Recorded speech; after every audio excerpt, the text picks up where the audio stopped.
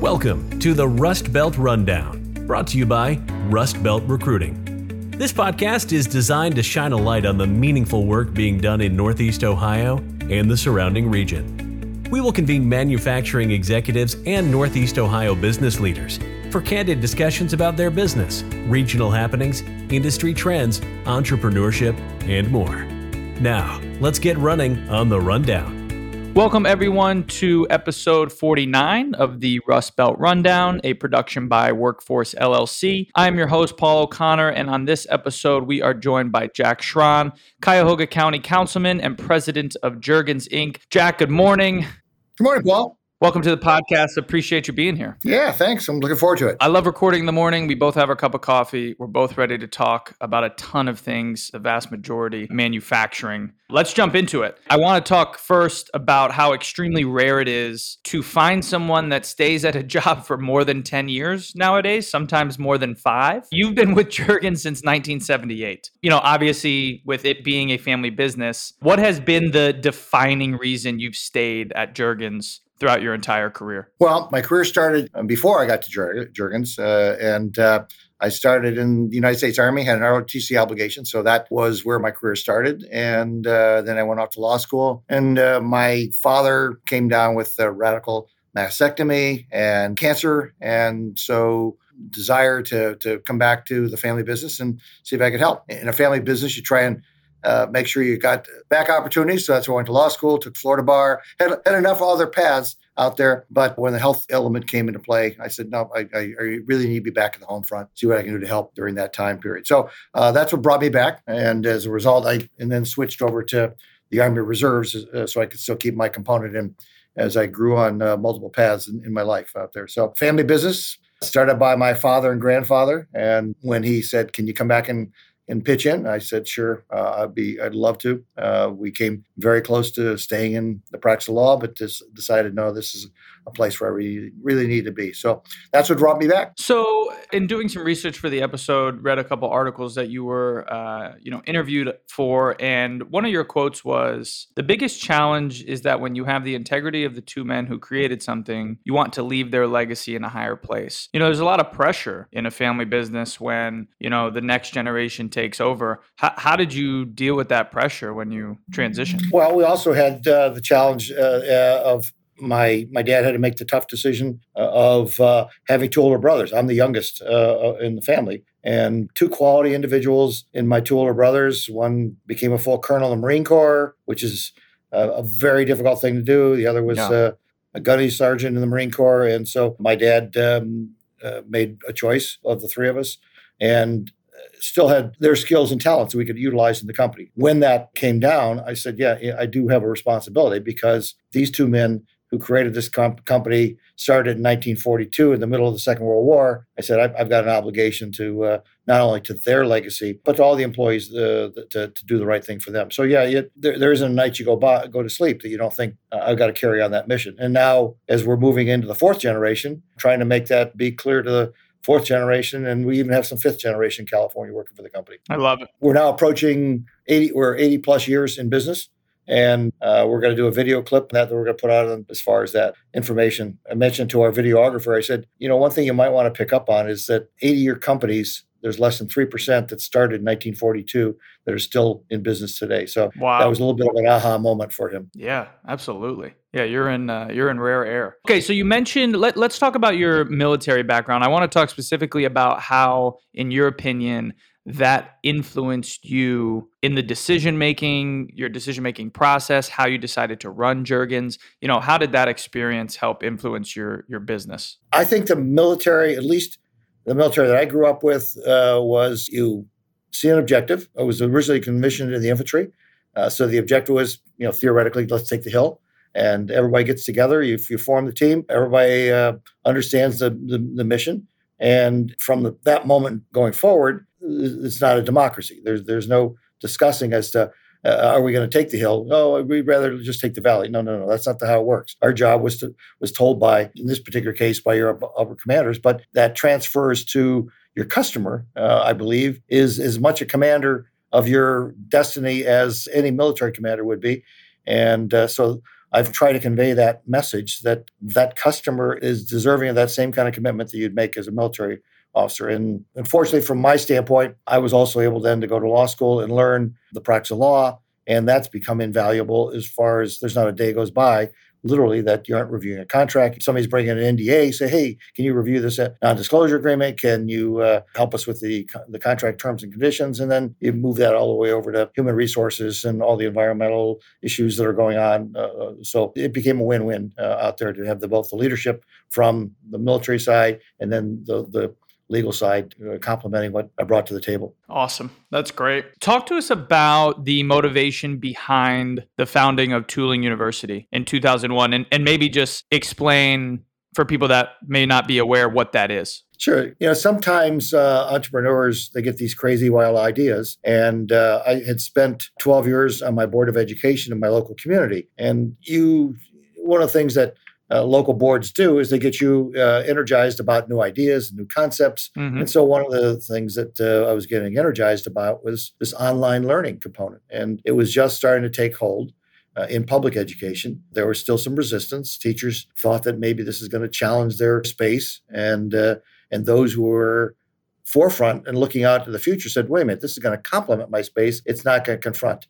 Yep. And my dad, who during the Second World War, he had rheumatic fever, so he could not go on active duty with the military. And so one of the things that he had to do is became a teacher because you had this huge amount of workforce that had zero skills in how to make stuff. And so when you see things like Rosie the Riveter, that was not just makeup for TV and movies. That was the reality. If you were bringing in women from the workforce, you're bringing in people with very low skills. And so he became a teacher, and he taught about manufacturing skills. And I always kept that in my mind saying, we need to make sure we're transferring that ability to take your brain and put it together with your hands to make stuff. And so as time went on, you could see that we were not getting in manufacturing our fair share of the educational market. Mm-hmm. The dumb kids went to manufacturing. The smart kids went to college. And so we kind of created this phony line that existed. And I said to my dad, why shouldn't we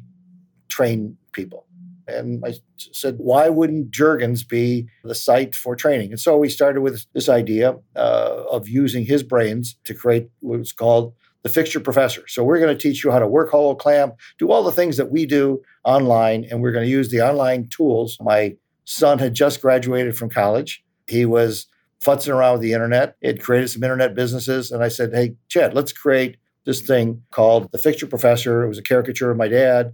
And so we took all this talent. We spent probably almost 6-8 months of developing this. And we had some of the best content you would ever believe. We took it down to NTMA, the National Tooling and Machining Association, presented it to them, and they said, oh, wow, this is fantastic. However, you have missed blueprint reading, CNC machining, how to do math, how to do a cutting tool, how to do a grinding wheel. So they helped with the curriculum a bit. Oh my God, it was phenomenal. It was phenomenal. So I looked at my son and my dad, and we were all three at the table. I said, I think we missed the mark here. I think this is a bigger opportunity than what we thought. Yeah. And so, like all good entrepreneurs do, we put everything we did for that last year in the trash can and dumped it and started all over again from scratch. Because we owned our own supply company, Jergens Industrial Supply Company, it was very easy for me to pick up the phone and call the head of Dayton Progress and say, hey, would you like to share your knowledge about how to do punches? We were very easy to call Norton Grinding Wheel because we were a Norton Grinding Wheel abrasive seller for their product. Hey, can you share about how to do coating and bonding and how to trim a wheel? And Lincoln Electric is not more than about 1.5 miles up the road. I said, okay, can you help us with welding? And all of a sudden, we had this massive amount of content that came together from the experts of how to create Tooling U. They kind of liked the idea. And so we started rating content, and it too failed dramatically, even though we had experts. And you think, wow, how can that be? And I can see by your expression on your face that said, wait a minute, you got the best content in the world. Yeah. No question about it. But it was boring because it was written as an engineer would write an engineering dossier. Yeah. Yep. And so one of the writers from the Plain Dealer said, what were your biggest mistakes? I said, the biggest mistake was thinking we could write content. We know the quality of the content. Again, we threw out all that content, and now we combine it with the professional writers. And so that is when the light bulbs went off in the world. And so we have a professional writer sitting right next to a professional content person, and together they created Tooling U content, and that's when it took off like a rocket. I did some crazy things about our board of directors consisted of some senior members from SME. Our board of directors consisted of people from Modern Machine Shop. All the major publications in the industry were invited to be board of directors members, and all they had to do was share printing rights within their magazine or advertising space at their trade show. And so we, at a brand new startup company, we had about a $3.5 million ad budget. It's a good trade. It was fabulous. So we gave them a couple of points of ownership. By the way, by design, they were all potential buyers of the product of Tooling U when it came time to sell. They didn't know that they were being invited to the dance just so that they could also be considered. And guess what? SME ended up buying it years later. It is now in Swahili and Tamil and in German and French and Spanish. That's awesome. It's now the largest in the world. It has over 800,000 students going to school at Tooling U. It's amazing. And it's a fun story. Yeah, it's fun. And our oldest son, he's still the driving force for Tooling U at SME who bought it. And so it's still, I mean, I imagine it has a couple different iterations over the years, but it's fully online? 100% online. But like anything, it was never designed to be the be-all and end-all because you still need to touch stuff. You still need to pick up that micrometer. You still need to be able to do stuff. Now, Lincoln has taken that to the nth degree. If you've seen Lincoln's virtual welders, you flip the helmet down and the screen comes up in your welding goggle, and you are now at the third story of a building. You are out in the middle of the desert on a Humvee welding the bumpers back onto your military equipment. You are underwater doing welding, and the stick that you have in your hand, the stick comes out of it digitally, and you actually watch it burn and burn, burn, burn.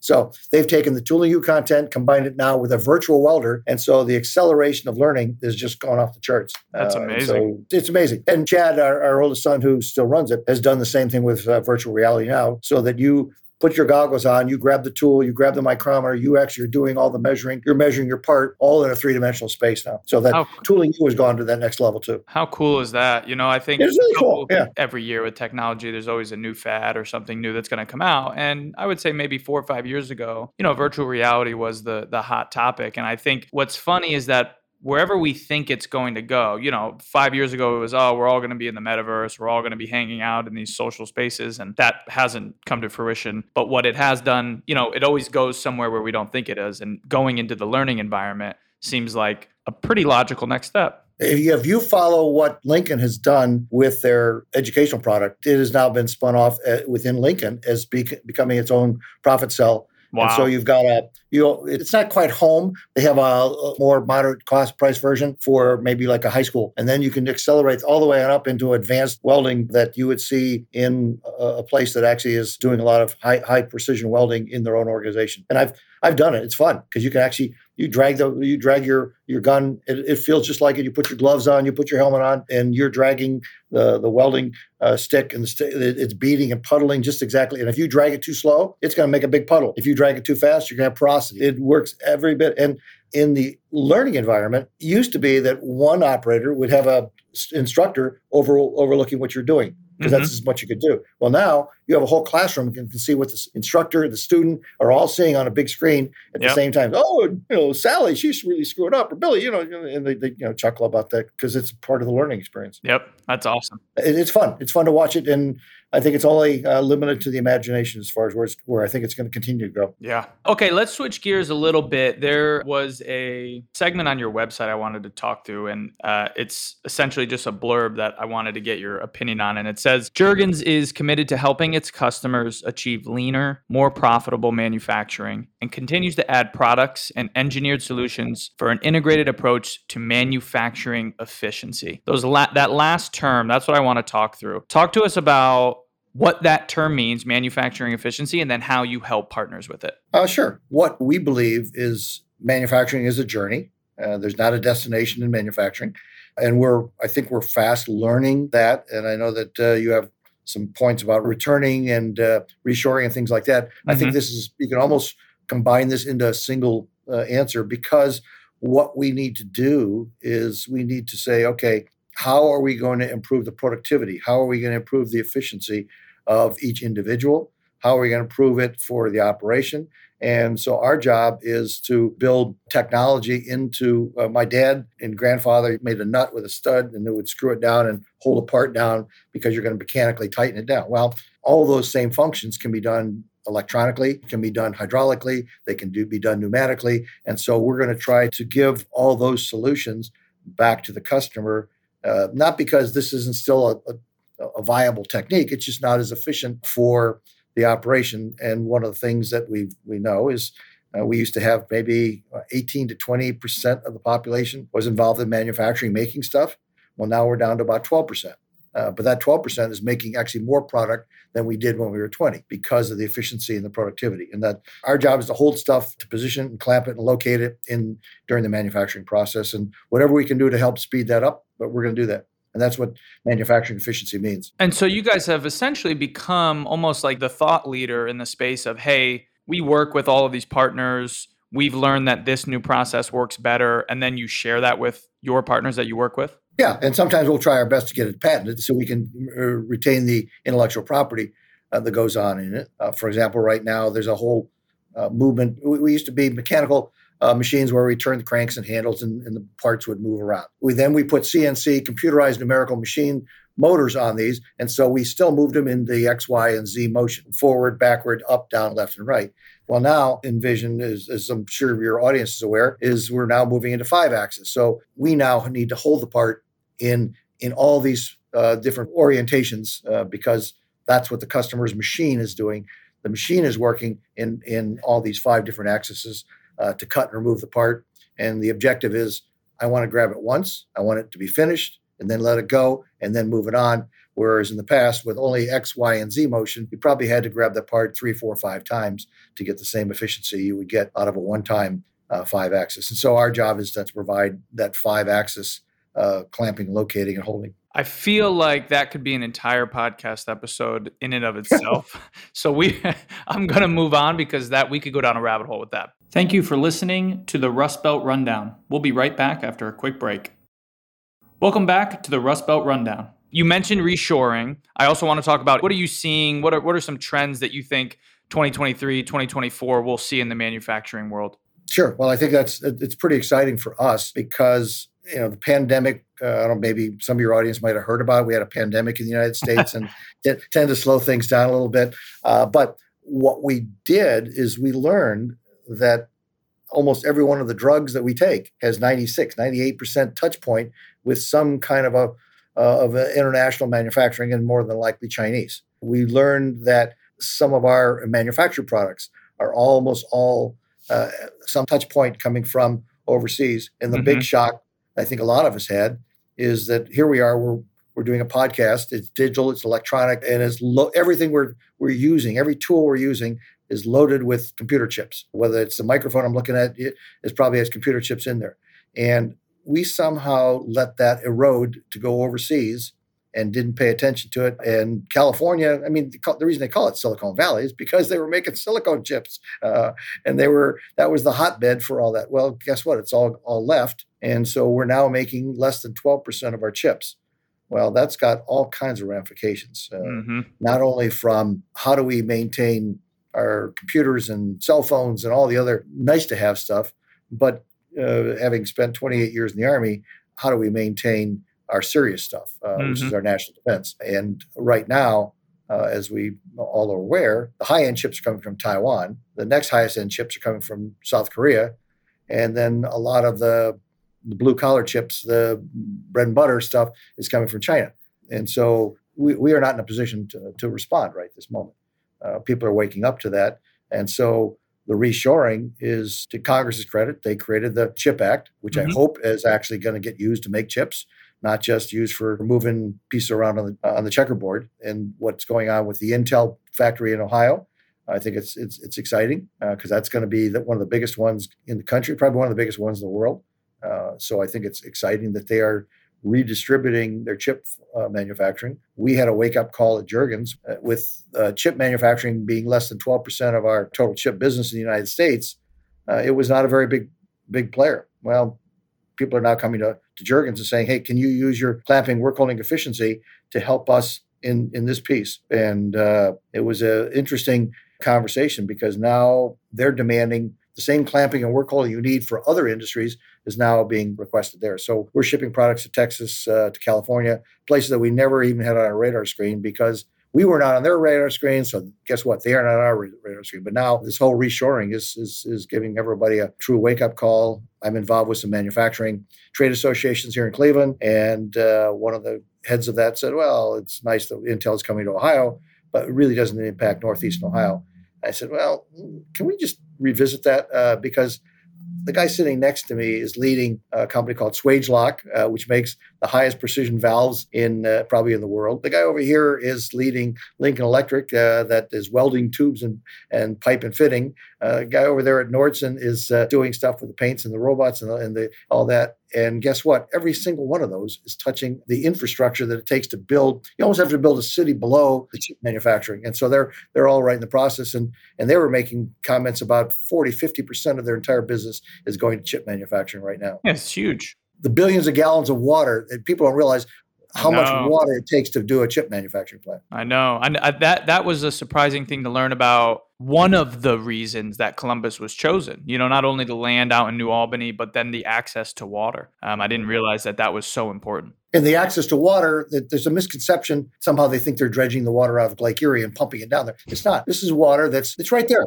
Yep. And what makes this the shocking aspect, I think that it's well into the 90% it gets recycled back into the plant. That's why they need the valves, the clarity, the purity of all that to make sure it goes. So yeah, it's for us, it's pretty exciting. We see it as a brand new market. It used to be a big market for us 20 years ago, 25 years ago, but now it's all coming back. I think. I believe that's what's going to happen. We better get on the move on it because when they're launching big balloons over our missile systems this week, it's a scary thing.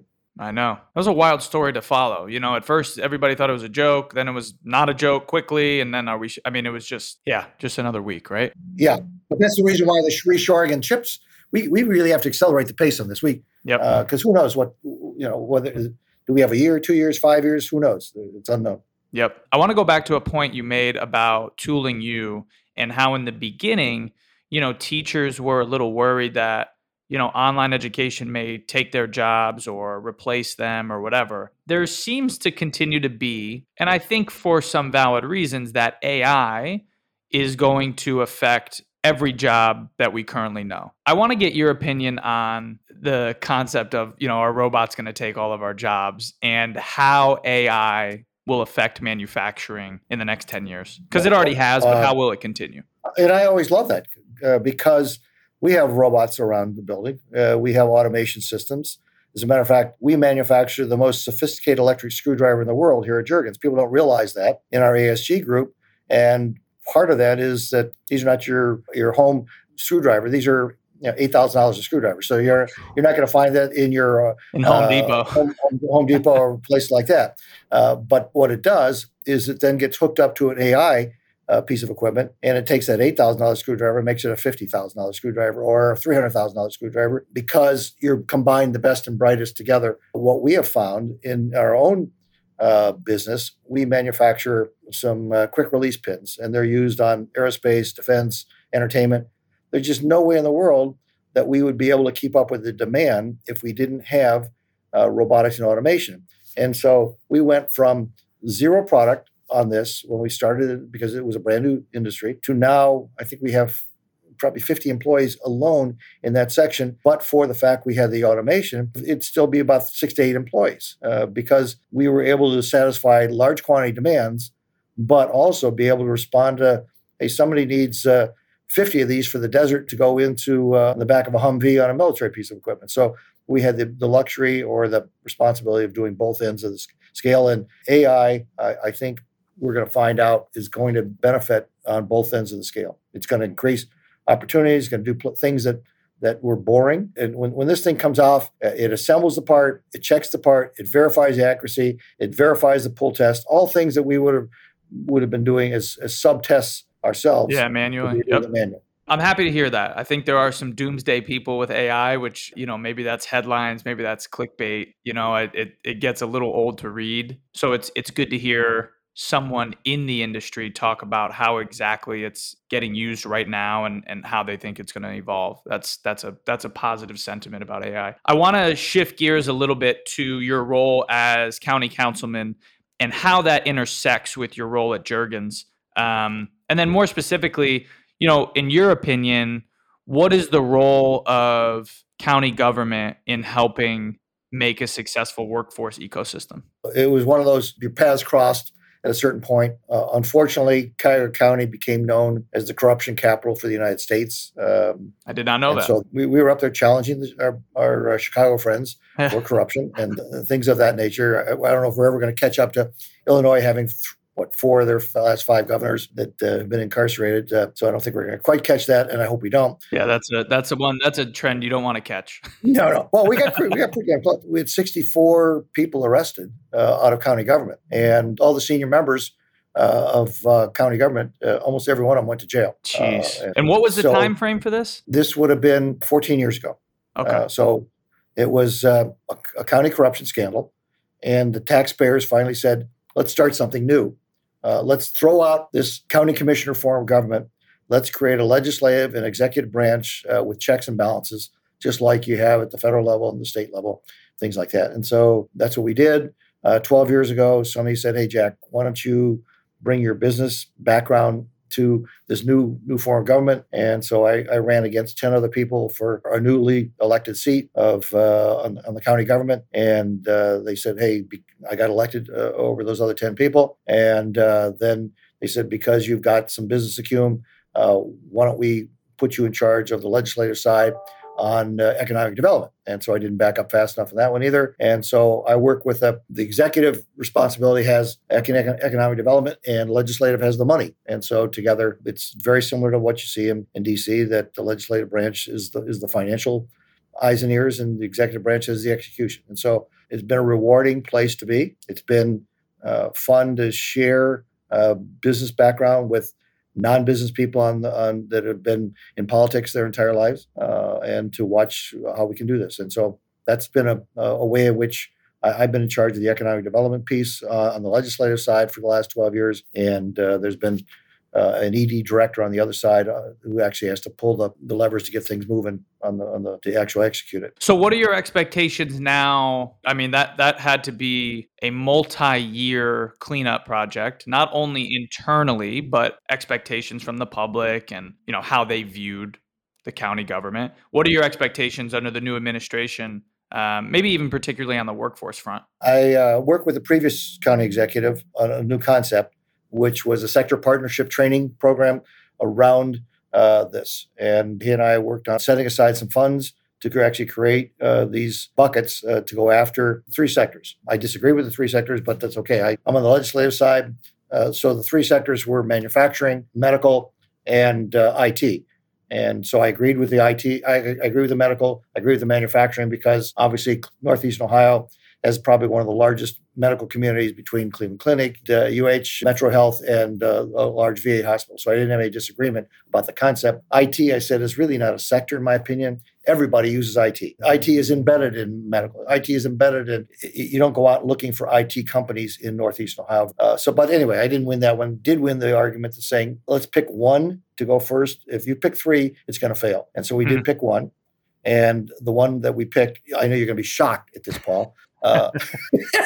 You won this argument too. It's good. I did win this argument. That manufacturing should be the first one. Yep. Because we're semi, as a group, we don't work directly with Lincoln, but we're kind of organized, and we all have a common mission. We all need to workforce. We need people. We need all that. So there was a common objective that we all brought to the table. Whereas the medical, they kind of eat their young over between one hospital stealing another person's doctor, nurse, fill in the blank out there. And so I said, let's take it one step at a time. Let's start here. Let's start with manufacturing, then move to medical, and then move to IT. And so I was able to convince them to do that. And so what we did that was kind of revolutionary is that we had a sector partnership that was 100% led by the manufacturers. Wow. And so we are the driving force, not to get cocky, but we brought what we needed to the table. We brought our suggestions, and we even brought some of our failings, of course, that we had brought to the table. Some of the bigger companies still had checked the box on their employment application, meaning that if you had a felony conviction, you had to check the box and you were almost automatically eliminated from consideration. So we all brought this together, and it was amazing how we gelled. We did a facilitator that kept us on track. So we identified a target. We are working towards that target. But for the pandemic, we would probably be close to that right now. Our target is 3,000 employees that we're going to take. That's the open jobs right now in Northeastern Ohio in manufacturing. And we believe that's going to happen. And 3,000 are going to go to 4,000. 4,000 is going to go to 5,000. Yeah, it'll keep growing. Yeah, we're going to keep growing. Yeah. And one of the first groups that we got to be successful is we got to check the box off of all those major corporations' forms. So now, during the pandemic, we created a training program, education program to bring second chance individuals. And so we have placed well over, I think we're probably 250 individuals have now been placed. Our company alone has, I think, 5 second chance individuals at Jergens alone. And of that group, Paul, how many think days of recidivism we have out of that entire group of 250? I'll just fast forward 0. Wow. We don't have not one single day has anybody gone back into incarceration after getting a job, a dedication, a commitment from both the manufacturer and the individual together. It's phenomenal. Wow. I'm sure that is shared places, but that should be shared on a daily basis. You know what I mean? I mean, that's fantastic. We're trying to work with the governor to actually push this one step beyond that. For all you Willy Wonka fans and the golden ticket, we believe that we could actually have a golden ticket that would expunge the records for these individuals. The governor has an expunging at 10 years. I said, why wait 10? If that employee has come to work for 5 years, and we can document that, the society benefits immensely. And it costs about $65,000 to incarcerate an individual. For 1 year? Yeah, for work per year. Oh, yeah. Well, you got food, resources, facilities, heat, light, power, supervision, all that stuff. And so if you can go from a $65,000 expense for the state to a $35,000 taxpayer, at times that 250, just do the delta on that. I mean, you don't even have to get into the social concept of it. Just get into the pure financial. And so it becomes very, very easy. And our group is now taking and looking at the next level, which we've been doing at Jergens for 10 years, which is special needs kids. Oh, nice. That's great. We have a program with CVAC, which is a special needs program at one of the local high schools. And they come in from 16 different school districts to a single point, and then they get taken on their school buses out to Jergens, to the food bank and places like that. We have 2 school teachers that greet them every day when they get off the school bus. This is our 10th year of having special needs kids. We have 20 this year. And so our sector partnership is looking at how can we bring in special needs, how can we bring in autistic kids, how can we bring in second chance. And so when people talk about inclusion, generally their definition is race and gender. And our definition is really big. We said we have no limitations in manufacturing. Yep, that's it's great. Kind of fun. That's awesome. Yeah. That's a really good story. Jack, this has been fantastic. We really appreciate it. We're going to get you out of here on this question. You were born in Chagrin Falls. Chagrin has a rich culinary scene. Give us your favorite food place there, or you can pick in Cleveland, whatever you want. But what's your go-to, post-work spot? Oh my, that's a tough question because Chagrin's culinary usually is the hardest question. Yeah. Well, Boutique is a Brazilian restaurant that's in town. We love that. If you are bringing somebody from out of town, we love to go to 17 River Street because the views there's not a better place to have a meal than overlooking the Chagrin Falls. If you want to have a great place to have a happy hour, I'd go to M. And if you want to have an upscale meal, you go to JoJo's. Those are all 4 of our favorites out there. And if you want to have a tucked away little hideaway, go to the Paris Room. It's a well-kept secret tucked behind the shopping center, and you have to really almost know somebody. It's almost like a speakeasy to find it. It's so cool. Nice. I love those type of spots. Those are great. Man, you had those ready. That was easy for you. Well, it's only because I'm a foodie and I love it. And if you want to have fun, go to Stir. Stir is right there on the hill, and you'll have a fabulous meal. They have one downtown, but this is the Stir Chagrin Falls, where you can actually learn the culinary skills of cooking Indian food, Brazilian food. It's really cool. Well, I appreciate all the recommendations. Next time I'm up there, I will check out at least one of those. I'm also looking forward to, hopefully at some point, stopping by Jergens and checking out this awesome coffee maker that you have, get a cappuccino and walk around the floor. That would be pretty fantastic. And that really is one of the things that I don't want to overdo my welcome, but you don't walk on our factory floor. We don't have a factory. No, well, there you go. So that's helpful to know. Yeah, it's a technology distribution center where you're going to see a deployment of the technologies. It's really shocking when a teacher comes through. They said, holy crap. So that's where you use physics. So this is where you use trig, because we're actually, when was the last time you used trig if you were graduating from high school? Probably never, unless you were in a production facility. Never. And so you're going to see lasers, coordinated measuring machine, robots, 5-axis machining. And so you're going to see all the things, all the latest and greatest. And we'd love to have you come by, Paul. That's awesome. Thank you so much again, Jack. We appreciate it. Best of luck with everything this year, and we'll talk with you soon. Thanks much. Thanks for tuning into this episode of the Rust Belt Rundown. Make sure you check us out at rustbeltrecruiting.com. The Rust Belt Rundown is available wherever you listen to your podcasts. Make sure to hit that subscribe button and click on 5 stars if you enjoyed this episode. See you next time.